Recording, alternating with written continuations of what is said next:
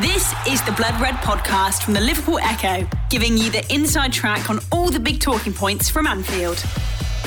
The Blood Red podcast, courtesy of the Liverpool Echo. I'm Guy Clark. Welcome along. Origi sticks it to the Toffees as the Reds continue their Premier League title march.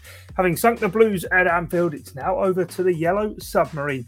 We'll review the derby, preview the Champions League semi-final first leg, pick our team and give our match predictions too. On board to go through all of that, we have our Liverpool correspondent, both home and away, Paul Gorst, Rich Garnett and Charlotte Coates. I trust you're all well. And Gorsty, I'll throw it straight over to you first. Divock Origi, the ultimate Liverpool cult hero? Yeah, no question. A strange, very strange Liverpool career in that if you're looking back at his highlight reels over the, 7 years he's been at Liverpool, 6 or 7 years. You're looking at the goals. 2014, and then he went out on loan. He signed 2014, yeah, then he went on loan. We went straight back to Lille for the season. So if you're looking at his highlight reels, you're thinking, this guy looks like a complete modern forward. Looks like he's got a bit of everything, a bit of pace, a bit of power. He can finish, he can header, he can hold it up. And then the reality is, he'll have 89 minutes of a complete meandering performance and then pop up and score you the winning goal. Just such a strange kind of contrast in his career. And I actually think, if Liverpool weren't playing Everton yesterday, Klopp might not have sent him on. He might have looked elsewhere across his bench because he doesn't really get much of a look in these days. He's sixth choice striker, might even be seventh, if Minamino's doing the business in the cup games. He's either sixth or seventh, so it's not a ringing endorsement. But given Liverpool's quality in that area, it's a difficult place to be in for him, isn't it? He's never struck me as someone who rocks the boat and someone who's going to be banging on the manager's door that he's not playing every week. But when he gets his chance, particularly from the bench, he doesn't need a whole lot. He might just need one chance, and he's got his name in the headlines. And it's funny because a mate of mine messaged me the other day, and he said to me, I just feel like Origi's still got one big moment left in him before he leaves. And I said, you know what, I was thinking the same myself, and I don't actually even think this is it. I just got a feeling, whether it's at Wembley or maybe Villarreal, the second leg, or maybe even in the Champions League final, or even in this title race, I just think there's one big moment left in Divock Origi before the end of the season, and Everton are going to be glad to see the back of Mamanta because he scored 6 against them, and for someone who's never been a prolific goal scorer for Liverpool, he just absolutely loves the Merseyside derby, and he'll leave, as you say, as one of the biggest cult heroes ever when he finally does move on, which is probably going to be in the summer. Yeah, as you say, 6 Merseyside derby goals in 6 Anfield derbies. Rich, I mean, he's the definition of a cult hero, isn't it? He's not there week in, week out, being the man leading the line, doing it. But as Gorsty said, it's the narrative that's been going around for a couple of weeks. Well, Divock Origi's up the sleeve, kind of still there in the pack to be chosen when needed. And I'm completely with Gorsty. I felt there's that moment left, and I'm not even sure Sunday was it. Yeah, I agree. I don't know if we do him a slight disservice by calling him a cult hero, really. Sometimes when you think of cult heroes, you think of people like Igor Biscan and Jimmy Traore, those sort of characters who perhaps weren't the greatest but contributed in different ways. I think maybe Origi's a little bit more than that. You look at the goals that he scored, the key goals. It's like a big game player. He's a sort of like Dirk Kuyt as a player who just had a knack of scoring on the very biggest occasion, all those most important goals. And he's just continued to deliver time and time again when called upon. But I actually interviewed him after a Europa League game years ago. I can't remember which one it was, and I was under Brendan Rodgers.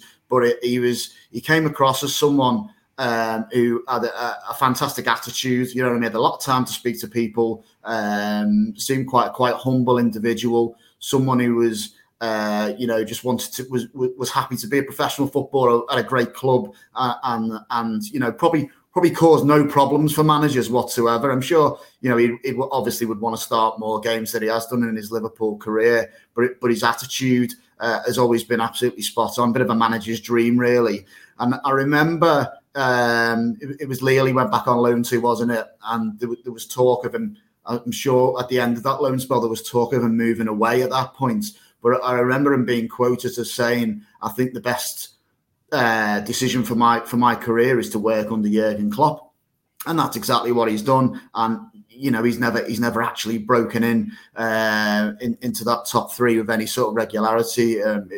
Bit of a tall order to get into such an incredible strike force, but it hasn't necessarily been a bad thing for him. You look at the success he's had. Look at the honours he's got on his CV. Unbelievable. And the real question about Origi is what material are you going to use to make his statue out of?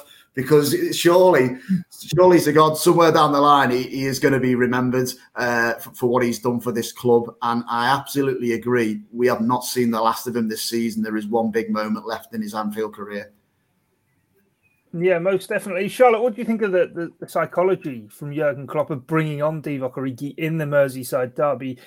I mean, it was mentioned on commentary by Jamie Carragher. Gorsty said it there. If it wasn't Everton, would Origi even have come onto the pitch? But such is the occasion. It's just the kind that he exactly rises to.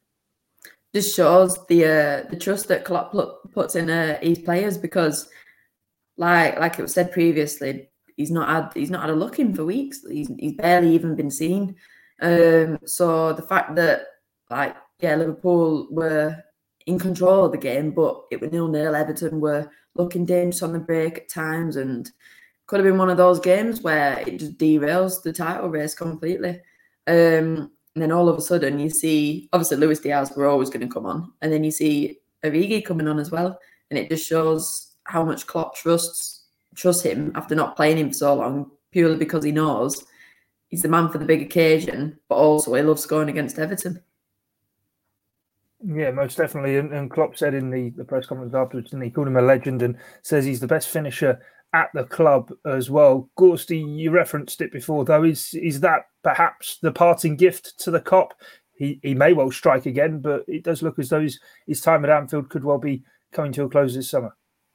Yeah, well, it's looking like he's going to move on this summer, doesn't it? I think Liverpool had an option to extend the contract, but I think that possibly might have been appearance-based, going back a few months, trying to remember speaking to a couple of people. But yeah, I just think with Liverpool now, they've got 5 that go into 3, haven't they, and chop and change it accordingly. So, if you're seeing Origi, something somewhere isn't quite working, something's not gone quite according to plan, and Liverpool are kind of rolling the dice, throwing him into the mix. Either that or it's a kind of low-key game, but there aren't going to be any of them between now and the end of the season for Liverpool, are they? So if we do see him again, it will be because Liverpool are taking a little bit of a risk, but that is kind of what sums him up, isn't it? When Liverpool desperately needs someone, he seems to be the man who can come up with the goods. I wrote yesterday about the goal he scored against Everton in 2018, the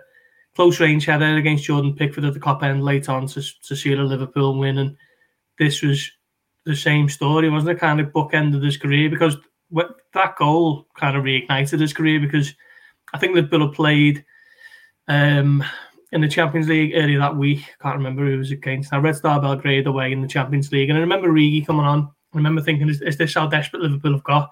They're reaching for Origi, because I don't think he'd played all season up until that point.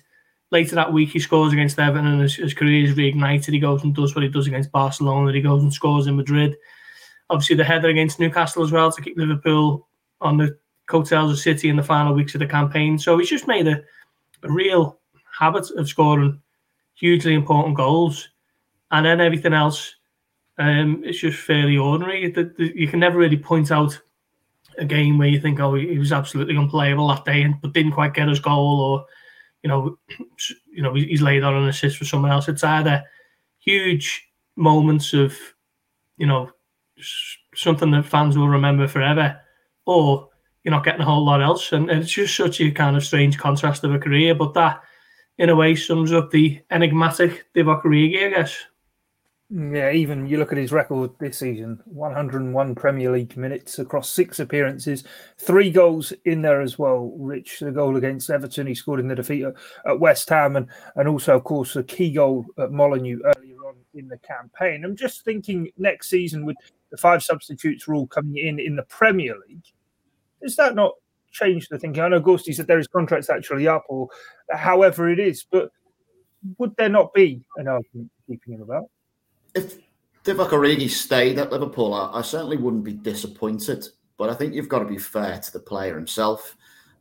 He's been very loyal to Liverpool. Obviously, he's paid very well, good contract, great club to be at. But he will have had, looking at his goals per minute record and whatnot, he will have had plenty of suitors from other clubs. Obviously, he's been very strongly linked with AC Milan from the end of the season. But it won't be just them that'll be interested in signing Divock Origi. And I think he feels like he's been there forever, doesn't he? But he's actually only just turned 27. So which is, more or less around about the peak for a centre forward, isn't it? So this is probably a moment where he's at crossroads in his career. He's won everything you can win with Liverpool. He could finish this season still incredibly, could finish it with 4 different major honours. Absolutely unbelievable. And what do you do after that? He probably knows in his heart of heart he's never going to be a regular starter. So it's more about Divock Origi than Liverpool, I think, this.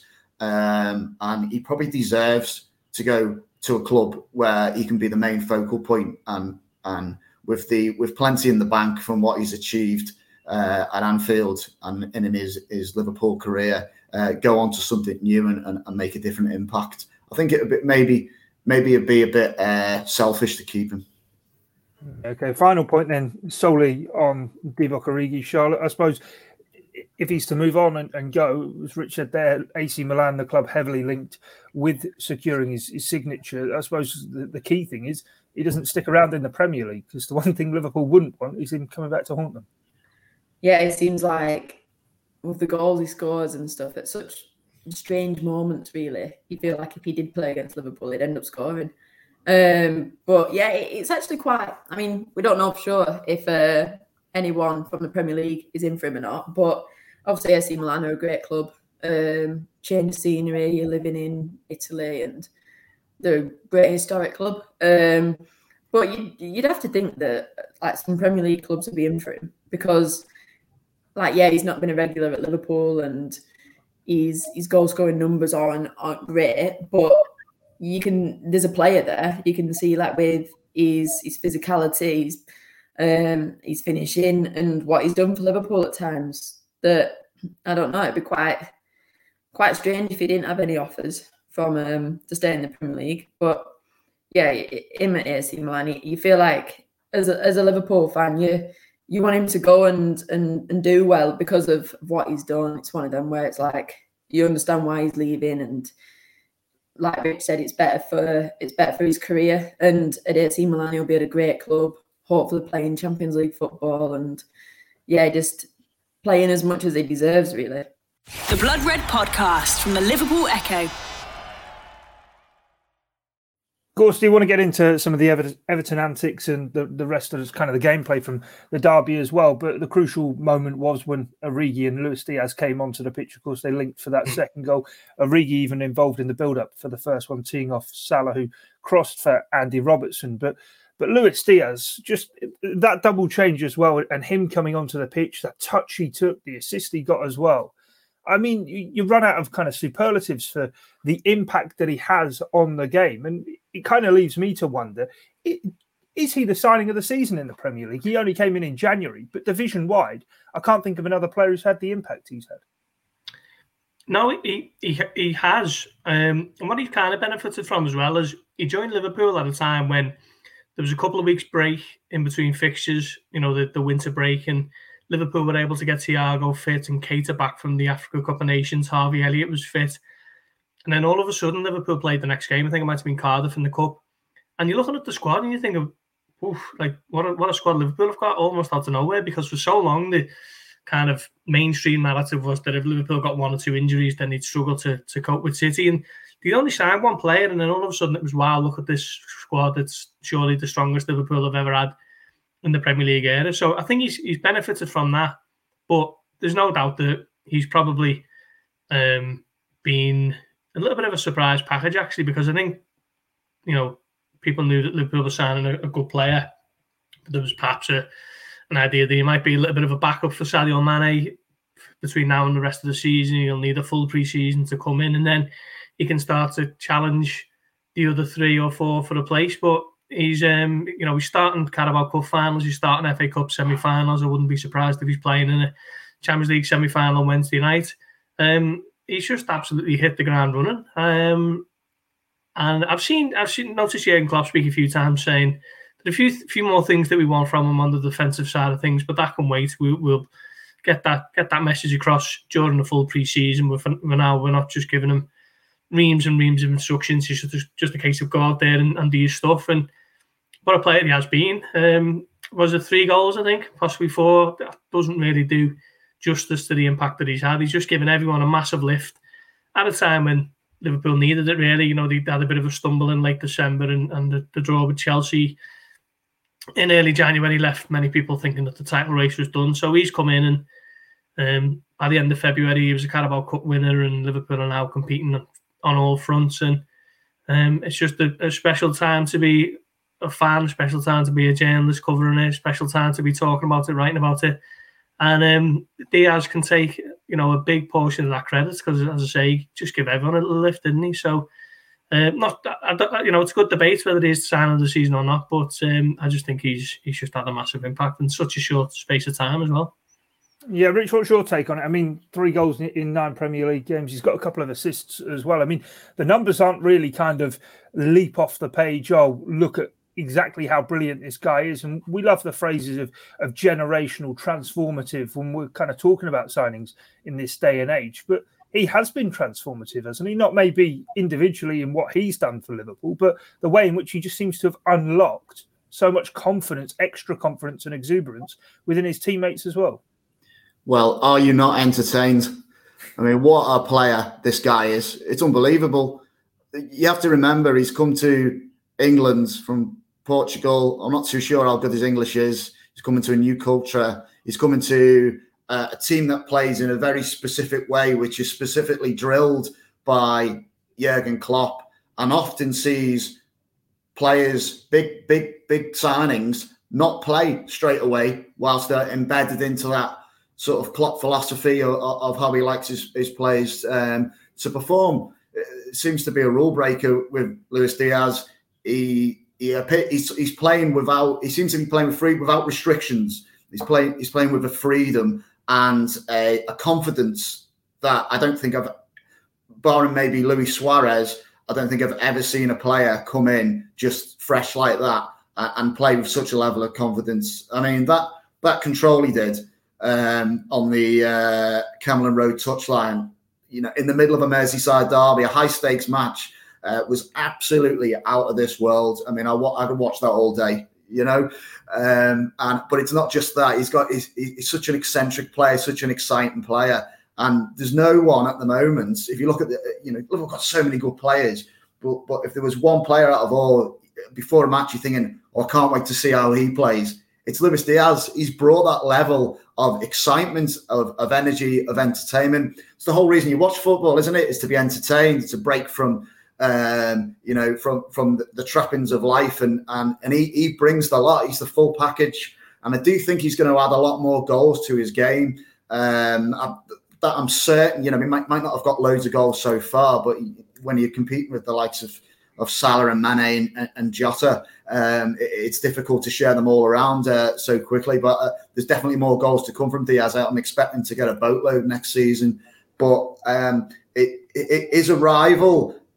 And it was almost by accident, wasn't it, in a way? Because obviously they've been tracking Diaz for a while, but he's only at the club now because of Tottenham's movements in the January transfer window. It didn't appear to be an imminent signing, one for the end of the season. But the fact that he has come in has given Liverpool this extra dimension and allowed them to continue to attack a quadruple. So you never know; it might be the happy accident that wins Liverpool honours this season. But yeah, he's the most exciting player on the pitch at the moment for me, and I can't wait to see him play again.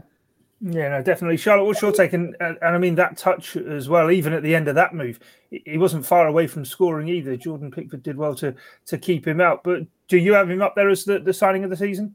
Yeah, I think the impact he's had at Liverpool, where Liverpool, the team, it's full of great attackers. Like you've got your Salahs, Mane's. Like Salah was best player in the world at one point this season. So you're coming into that team already, and you're standing out. You've got to be pretty special.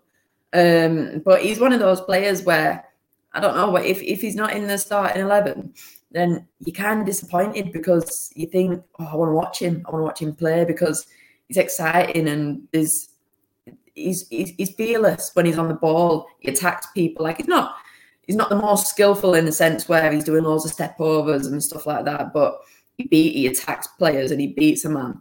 And like Rich said, it's what you want to see in football. You want to be entertained, and he entertains as much as anyone in that Liverpool side. And I feel like maybe it's where Mane, the last season or two, is where he's dropped off a little bit with, like when he first came to Liverpool and for like 3 years or so, he was absolutely electric, beating his man and attacking his man. Whereas now it's like his game's evolved a bit into going a bit more central, and he's so strong on the ball, and he creates space for players. Whereas Diaz has like kind of taken up the role that Mane had in the side from a couple of years ago, where you give him the ball, and you just know that whoever's playing right back that day for the opposition, they're going to be in for a torrid time.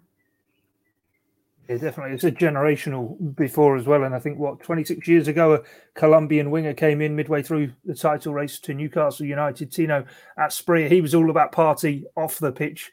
Luis Diaz party on the pitch, and certainly looks as though he could perhaps have the reverse impact and be the man to take Liverpool to the title. We'll have to wait and see. But Gorsty, let's talk about the derby then itself. A huge incident in terms of a penalty appeal for Everton. Anthony Gordon, Joel Matip running across. What was your take on that one? And of course, a bit of talk as well that Sadio Mane perhaps gave the referee an option whether or not to send him off. Of course, it was just a yellow card, but those two are the big talking points out of it. Yeah, I mean, I think Everton have made them talking points, haven't they, by writing to the PGMOL today, bemoaning why the penalty wasn't given. I try my best to avoid talking about referees and decisions because I just think far too much of the football and landscape is just dominated by what the man in the middle does with his whistle. I think too much time, it's not enough of the focus on the players, the tactics, the managers and the nuances of the game. And I don't think these decisions are kind of major enough to reflect on too much, if I'm honest. I think the first one was a dive. The second one can go either way. Everton had a penalty in 2017, I think it was, for less than the one that Gordon went down for under Matip's challenge. But so what? These things happen, don't they? Liverpool could quite easily go up the other end and say that Divock Origi could have had one on when Michael Keane blocked them off. I didn't think that was either. So these things happen, and I think writing to the referees about it is a bit, I don't know, it's a bit futile, is it? Maybe I can see why Everton did it when Rodri was accused of the handball that never got given, because that's a little bit of a different one. That's not a foul. Rodri didn't have anyone within 10 yards of him. It's his hand and it's moved on. I can see why Liverpool did it last season when Jordan Pickford's tackle ended the Virgil van Dijk season and no one batted an eyelid. I can see why at times clubs want clarification over certain incidents, but when it's a decision like this, it's going to be a pretty short answer, isn't it? The referee didn't think it was a penalty. Let's all move on. But when you've got 17% possession, you can't have any complaints if you don't win the game. Obviously, there's a way to go about it. There's more than one way to skin a cat, and I've got no problem with the way Everton set up yesterday. But when you don't win the game and you've only had 17% possession, you can't really start bemoaning the fact that you didn't win the game. Yeah, definitely. Completely in agreement with you. And I don't want to spend too much time talking about the referee either and his officiating. But Rich, does that then underline the brilliance of Jurgen Klopp, the management in game that he showed to effectively take the referee out of it? Because first half, it was a very scrappy game. At one point, did look as though it may well have boiled over. But on the hour mark, he makes the change. And all of a sudden, didn't matter what the man in the middle was doing, Liverpool were going to win that game. Yeah, it's no foregone conclusion that Liverpool will win every game that they play in, regardless of the opposition.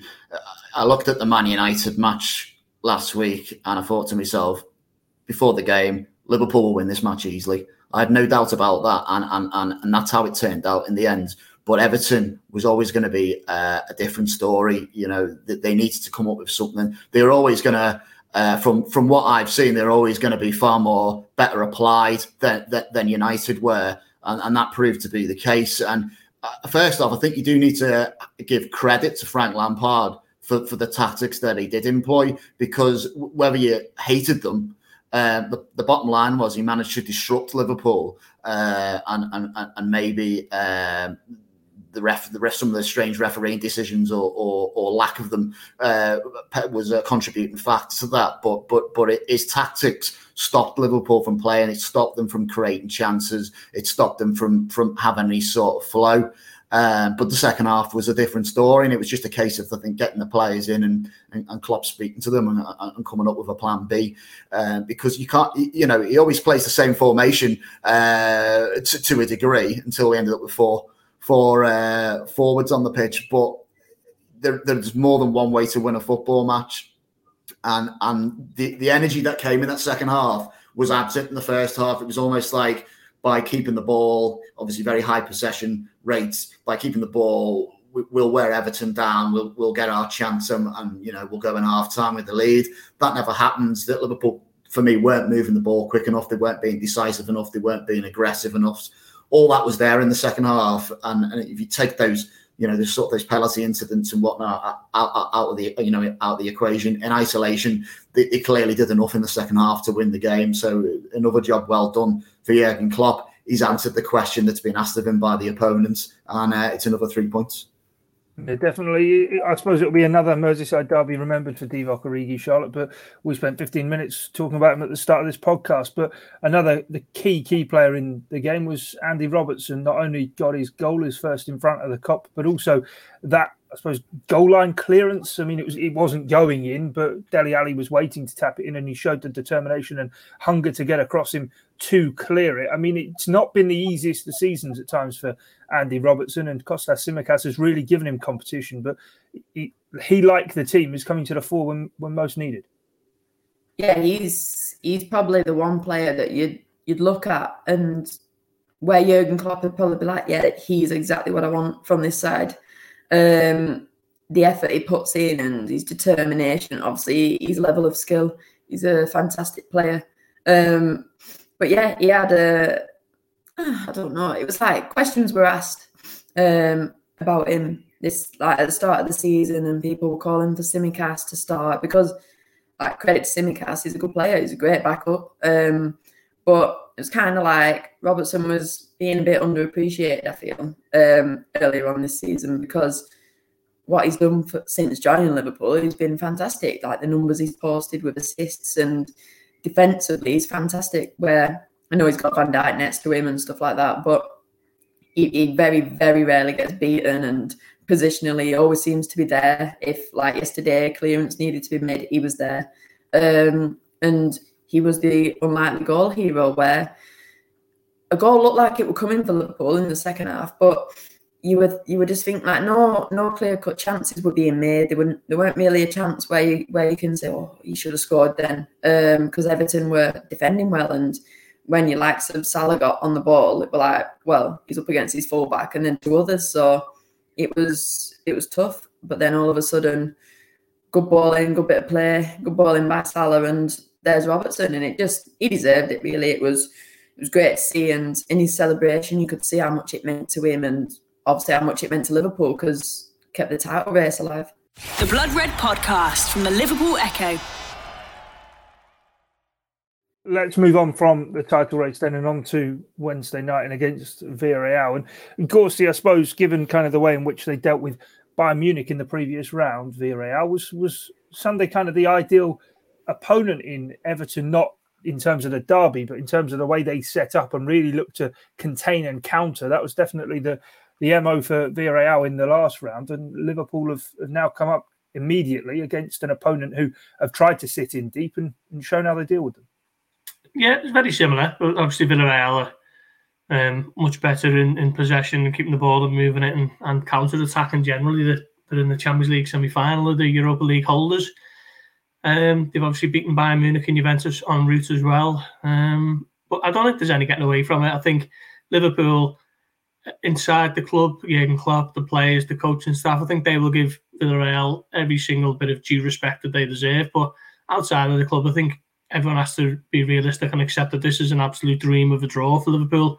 The one team standing between them and the Champions League final is Villarreal, who last time I looked at about 7th in La Liga. So it's a team who seems to have a very clear identity from what the little I've seen of them under Unai Emery, who is weirdly looked at as a bit of a comical figure in English football just because he didn't quite pull up massive trees at Arsenal. But he's one of the best managers in European football, if you understand what I mean, in terms of European competitions. He's won the Europa League quite a few times with Sevilla, hasn't he? And he obviously won it again with Villarreal last season. And he's got the Yellow Submarines to a semi-final. So Liverpool can't underestimate them. But as I say, it's an ideal draw for the Reds. And I fully expect them to go past them and make it to the Champions League final. But it won't be a foregone conclusion. And Jurgen Klopp, I'm sure he'll be telling us all in his press conference tomorrow that is the case.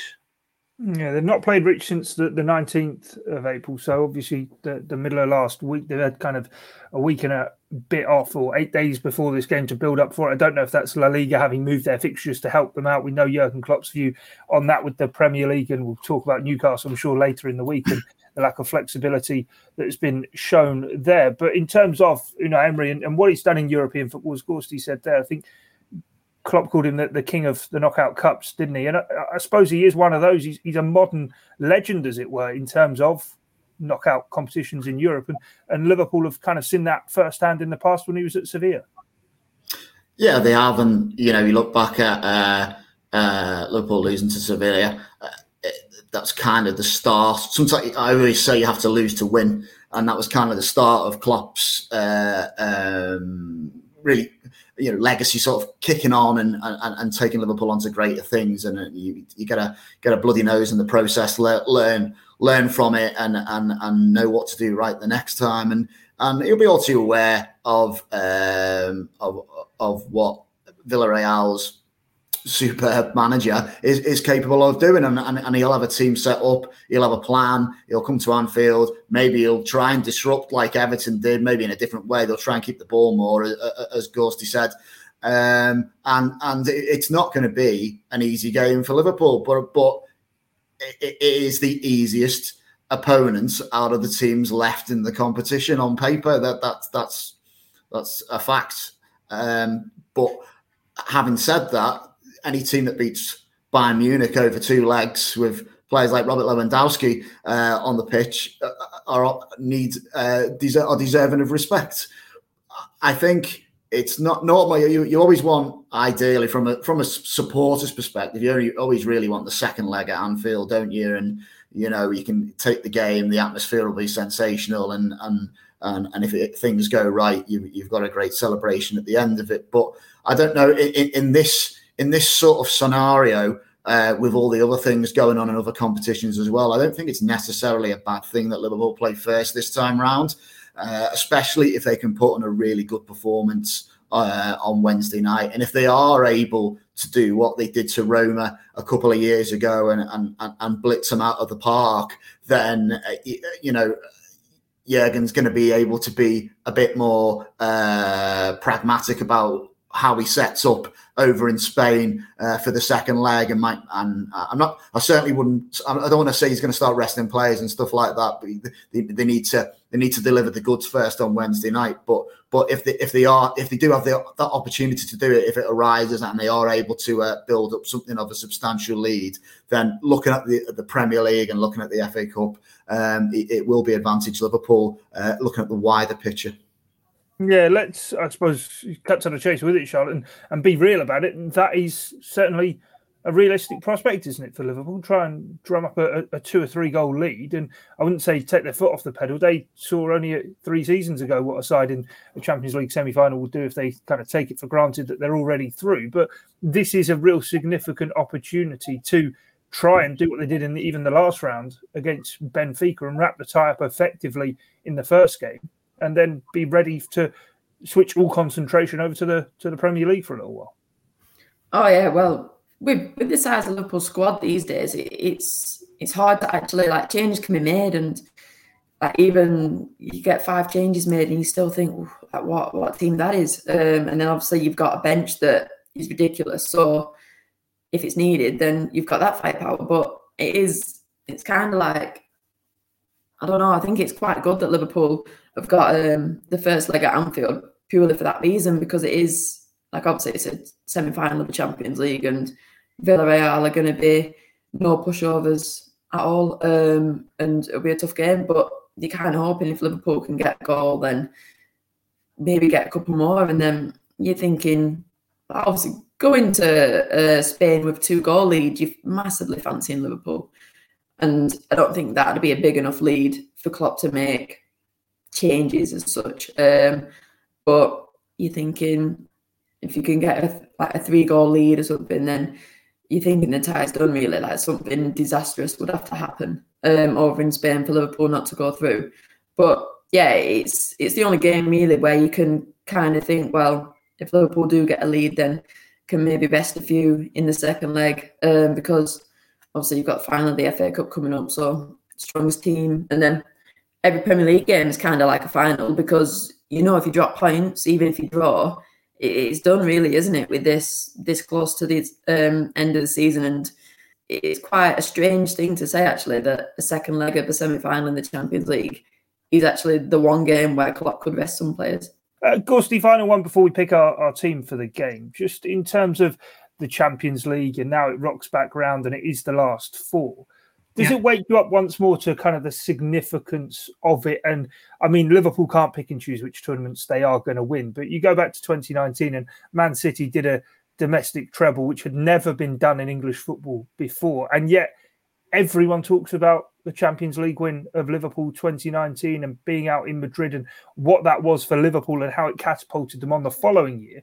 And then winning the Super Cup and becoming club world champions. Chelsea this year, everyone's spoken about them as champions of the world, champions of Europe. It does hold a special significance, doesn't it? As much as there are so many other fronts to be battling. Yeah, it's the biggest competition in club football, isn't it? There's no doubt about that. Personally, I think if you asked me what I feel most Liverpool fans would rather win this season, I'd say it's the Premier League, purely because supporters never got the chance to celebrate in 2020, did they? But if you're asking any other normal season, or say for example Liverpool did win the Premier League this season, and then you're going again in August, I'm still saying Champions League is the one that you're looking to win the most. Some interesting comments from Mo Salah on that, speaking to ESPN Brazil possibly last week. He said at the start of the season, he wrote down his aims for the season and he put Champions League number 1 and Premier League number 2.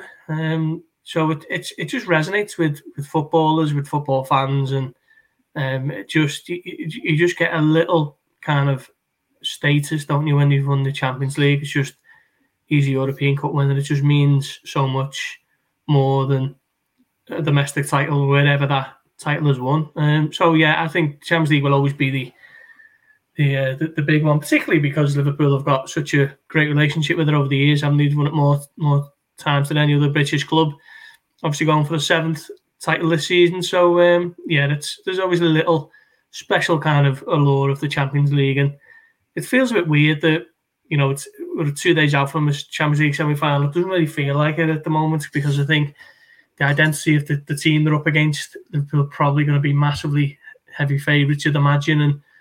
And hopefully on Wednesday night, when it comes to it, it will start to feel a little bit more special, a little bit more like these things shouldn't be taken for granted. But at the moment, it just feels a little bit, subdued at the moment. Maybe that's because we've just come off the heels of a Merseyside derby, I'm not sure, or the fact that Liverpool have just got so much to look forward to and to focus on at the moment. But the Champions League semi-final at Anfield, under the lights, always going to be a massive occasion. Okay, let's pick our team then for the Champions League semi-final first leg with Villarreal. Alisson in goal. Rich, you can lead us on the back four. What are you thinking? Okay, we're with Trent at right back, Konate back in, as he seems to be a bit of a European fixture. I don't see that changing. Virgil van Dijk, and goal scorer Andy Robertson. So no real surprises in the back four there. But yeah, Konate back in for Matip, following the trend of the previous rounds. Do you go along with that, Charlotte, or are you thinking other changes? Yeah, no, that's exactly what I was thinking. And Gorsty, complete the set, is that right? Yeah. No, I'm keeping faith with Matip. I think weighing them up individually, there's not much to choose from between Konate and Matip, unless you're really drilling down into the specifics. But I just think Liverpool tend to be a lot more solid, and I think the lack of goals conceded will reflect that when Matip plays alongside Van Dijk. So, and we know Matip can't play every game, but I'm going to be putting him in for this one. Okay, Charlotte, what about the midfield? What are you thinking for the three in there? Fabinho with Thiago, and then I'm going to go for John Henderson to come back in, because I do really like the midfield of Fabinho, Thiago, Keita, and they showed in the FA Cup semi-final just how good they can be. But didn't really think Keita did much yesterday to warrant staying in the side ahead of Henderson. And Champions League semi-final, you got to start captain, haven't you? Yeah, is this going to be the area of the pitch, Gorsty, where maybe there's the most consideration given to it, given the tight turnaround? So the Newcastle game? Yeah, we know Klopp can't stand Wednesday night, Saturday afternoons, or Saturday mornings even, really, isn't it? So, yeah, I think I agree with Charles. I think Henderson will come back in. I was actually surprised that Thiago started yesterday. I had a slight inkling that Curtis Jones might have got a nod, and I thought there might have been a couple more changes than there actually was. So, a little bit surprised by that, but I think he might just keep Thiago in there, even though we know that he's not someone who can play loads and loads of games in quick succession, can he? But I think he's just on such good form that it'd be a risk taking him out. And Fabinho is an automatic alongside Van Dijk and Alisson for me these days. Has been for a while, to be fair. Yeah, Rich, what are you thinking? Slightly differently. Fabinho's in. He just has to play every game. And I'm sticking with Thiago. I think he's in particularly good form at the moment, and has quickly become a very key player over the last few weeks. I'm keeping faith with Naby Keita. I wasn't overly impressed with him yesterday. I feel like Jordan Henderson has started ever so slightly to start slipping down the pecking order, but I feel he may have a role to play against Newcastle. So I've kind of gone with the reverse, really. And Keita to play tomorrow, and Henderson maybe to get a start on Saturday. Okay, we'll have to wait to see how that plays out. Gorsty, then, front three. Well, if we're assuming that Firmino's still carrying that foot injury and he's not going to be fit enough to start, I think he might recall Diaz actually and bring Jota out. Jota had one of those games where he doesn't really tend to do a whole lot. I thought he worked really hard, and he put Everton's defence under a lot of pressure, closing them down and forcing them into just hoofing it long every chance that they could. Didn't give them an opportunity to build up from the back. But other than that, he was kind of a little bit off the boil in terms of creating chances. So, yeah, I'll bring Jota out and Diaz can start for me, and Mane's down the middle. Okay, Charlotte, what do you think? Yeah, I think the same as that, to be honest. I think Jota didn't really do much yesterday, and Diaz, obviously, when he came on, he was great. And that three of Diaz, Mane down the middle, and Salah, it's been working. So I think that'll be what Klopp goes for. Okay, and Rich, yourself? It's quite mad, isn't it? Because it doesn't seem that long ago we were talking about the form of Diogo Jota and how he was possibly the first name on the team sheet up front. But things move quickly in football, don't they? And I'd have to agree with Gorsty and Charlotte and say I think it's the same thing. I think Jota will miss out with Mane down the middle, Salah in his usual position, and the exciting Luis Diaz on the left-hand side, who again, I feel, especially with a start, could be a player that really causes Villarreal the most problems on Wednesday evening. I mean, not my position to tinker with the team, but I'd start Jota and give Mane a rest just ahead of the trip to Newcastle. But we'll have to wait and see. I said that yesterday, and that never happened. So no, exactly. I say a lot of things on this podcast, Rich, that never happen. So that's just the way it is. Let's run through our match predictions. Then Gorsty, you go first. Then Charlotte and Rich, you can finish us off. What's the score going to be? Yeah, it's a bit like the Benfica game where you kind of want to tempt fate and say get the first leg done and dusted, and you can rest easy for the second leg. But the semi-finals of the Champions League, I think that's asking a real, well, probably asking too much, isn't it? So I'd just be delighted with any kind of win. Let's say 2-0 Liverpool. Charlotte? I'm going to go 3-1 Liverpool. Okay, and Rich? I think Liverpool can keep a clean sheet. I feel like I'm tempting fate by offering a higher scoreline than 2. So I'm going to be humble. I'm going to say 2-0 Liverpool. 2-0 to the Reds. We'll have to wait and see how it does play out. Of course, plenty of build-up to come. Jurgen Klopp's press conference will come on Tuesday and the game itself on Wednesday. Stick across the Liverpool Echo and here on the Blood Red channel as well. As I say, plenty of build-up to come across our digital output. But from myself, Guy Clark, Paul Gorse, Charlotte Coates and Rich Garnett, thanks for your time and your company. It's bye for now. You've been listening to the Blood Red podcast from the Liverpool Echo.